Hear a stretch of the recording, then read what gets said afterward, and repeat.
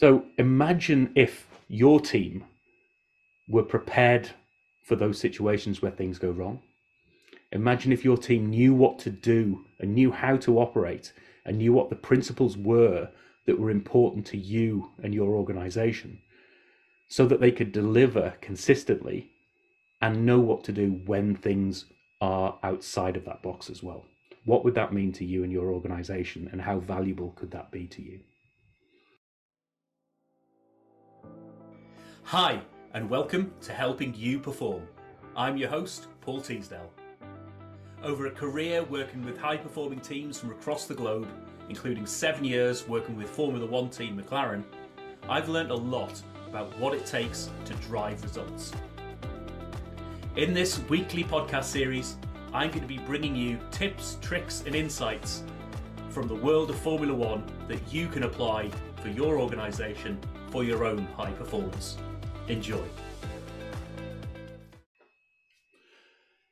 Hi everybody, and welcome to this episode 9 of the Helping You Perform podcast series.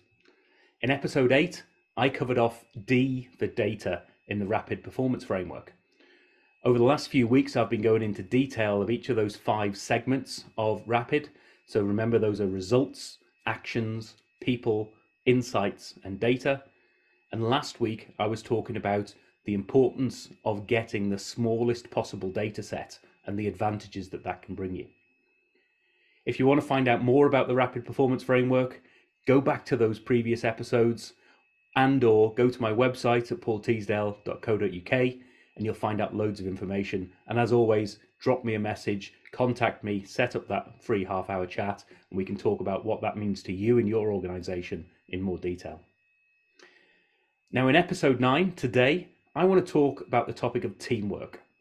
And in particular, one of the conversations that people always want to have, and one of those topics, is about the pit stop. It's almost the epitome of teamwork coming into action. Now, what you've got in a pit stop is you've got about 12 people coming together to change the 4 tyres on a car, maybe more, but the standard is to change the 4 tyres on the car in about just over 2 seconds. Now, if you think about what it means to get to that stage where you've got that consistently delivered as a team, it doesn't come by accident. And it's hours and hours of practice. And that's one of the elements of teamwork. It's how do you set your team up to know what they're doing and practice what they're doing and be clear about their role in the overall picture. Now, there's a lot of stories to be told around the pit stop and the journey that the pit stop has gone on over the years. It was only in around 2008, 2009, I believe, when the rules changed so that you weren't allowed to refuel anymore, that the pit stop became so important in the whole picture. Now, previously it has been important, and there's been advances over the years since the 1950s, and if you see some old videos of 1950s pit stops where they're talking about it's only been 60 odd seconds, and they've managed to change the tyres. In the meantime, the drivers had a little cup of tea, they've wiped the visor down, they've done all sorts of bits and pieces, and that was seen as best practice in those days.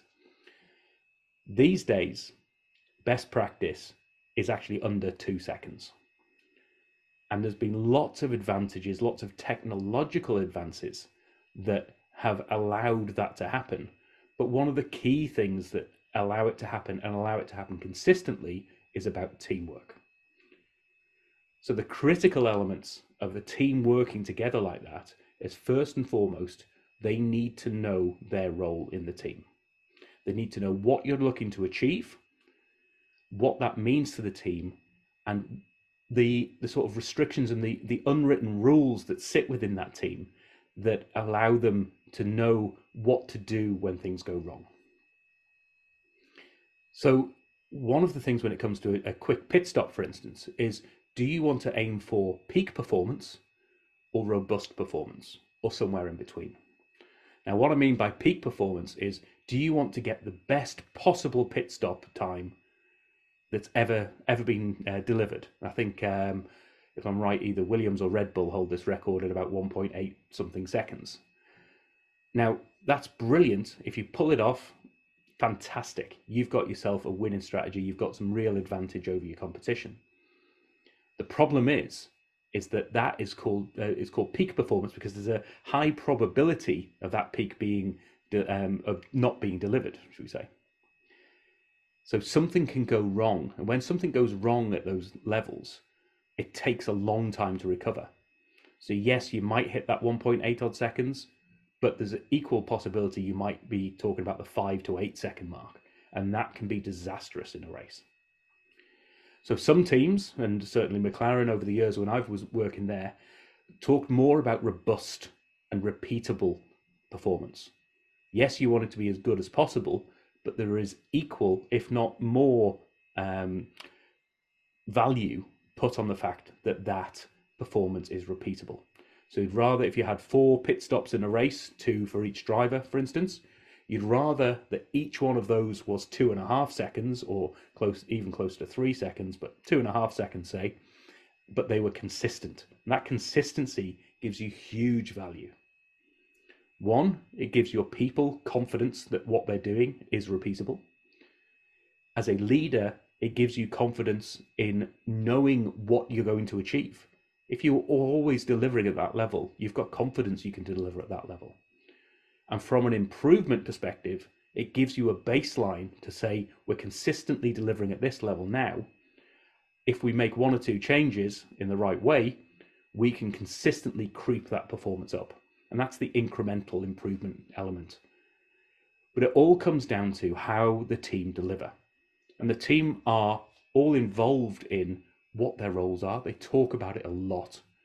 They talk about my role as might be the front jack man, for instance. So the person who's standing in front of the car and jacking the car up, moving out the way, and then jacking the car down and moving the jack out of the way before the driver goes off. That's a crucial role within that team, believe it or not.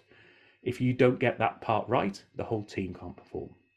And that's another aspect that you've got to understand, that your role in the team is only to be, is to lift the whole team up.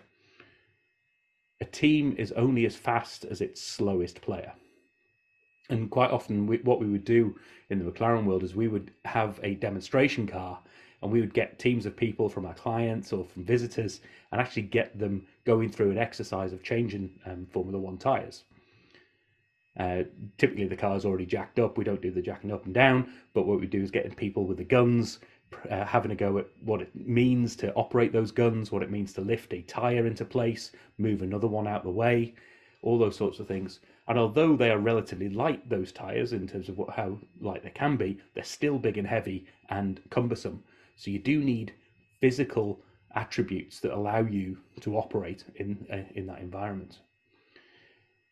But ultimately, one of the things that always comes out of those exercises is that people become really competitive and go, I've changed my tyre quicker than everybody else. Isn't that brilliant? Well, not really, because the car wasn't changed in that time. The overall performance of that organization, the car in this case, was only as quick as the slowest wheel. So you need to understand, how do I perform and also lift the performance up of my team?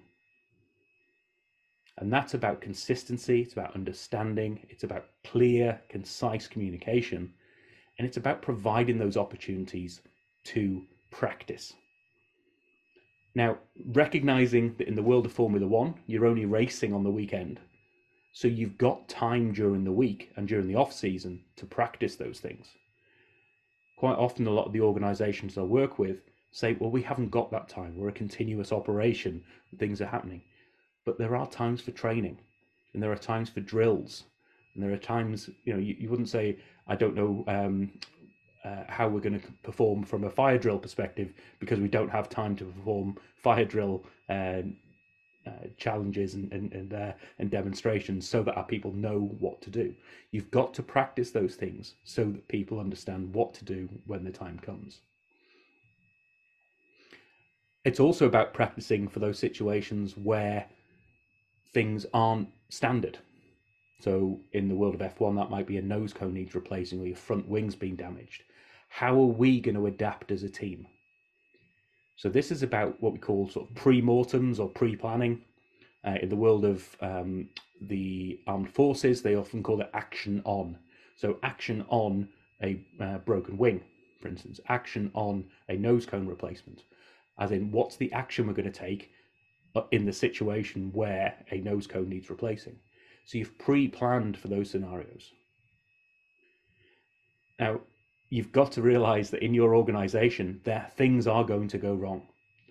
No matter how well you've planned, things are going to go wrong. How are you planning your team to be prepared for those situations? And you can plan, yes, for the almost knowable situations and the repeatable ones and the ones that are relatively standard. So a nose cone is a good example of that. But there are going to be examples of things that, something weird has happened. Another car has had a part fly out in the middle of nowhere and it's hit your car and damaged in a way that you weren't necessarily prepared for. So this is where, from a team perspective, principles and modes of operation come into play. As a team, I'm giving you these guidelines to say the principle is safety first, then it's about the powertrain, and then it's about this. So you actually prioritize things so that people know where to go. I read a great book about this the other day in the restaurant industry, where it's about customer first, then employees, and then it's about shareholders and other things. So you actually give people a known set of priorities and you talk about those so that people know when it comes to make a decision as a team, and when it comes to enact that, you've got those operating principles that are critical, and they're known and they're practiced and they become part of the language. And that's another great way in which you can help a team perform, is by making sure that the language is standardized and becomes part of the norm.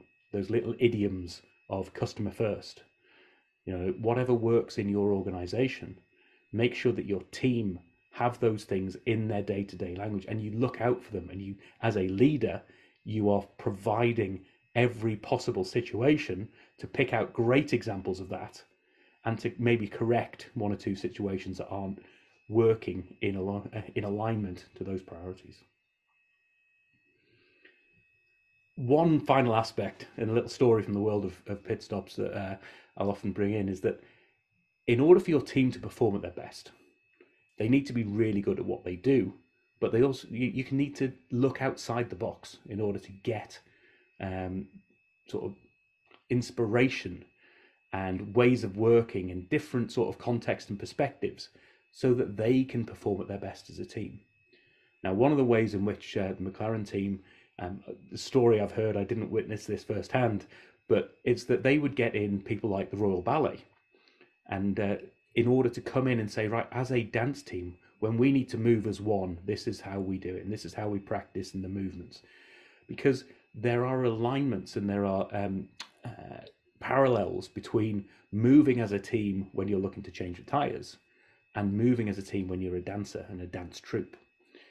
And that comes down to what the individual does, but also how they react to those around them as well. So look for those opportunities for outside inspiration. How do you get your team thinking in a way that they can align to more of a team as opposed to a set of individuals? Sport is always a great sort of demonstration of that. It doesn't necessarily hit home for every team, but if your team is going to respond to that, then use those sorts of analogies that help you build up the teamwork and the spirit that goes within that.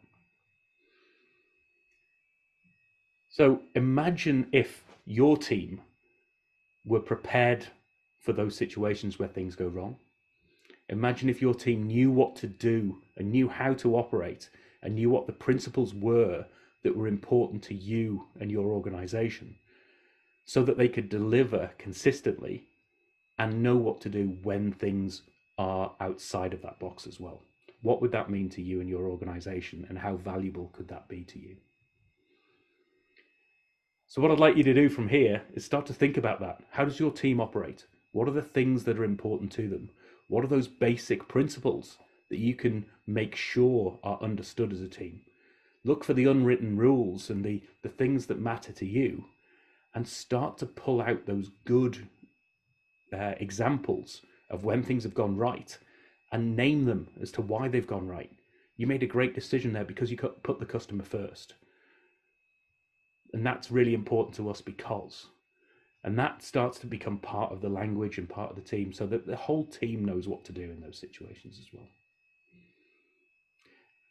So, hope you've enjoyed this episode. I'll be talking more about different topics over the next few weeks. As always, do contact me if you've got any specific topics you'd like me to cover off.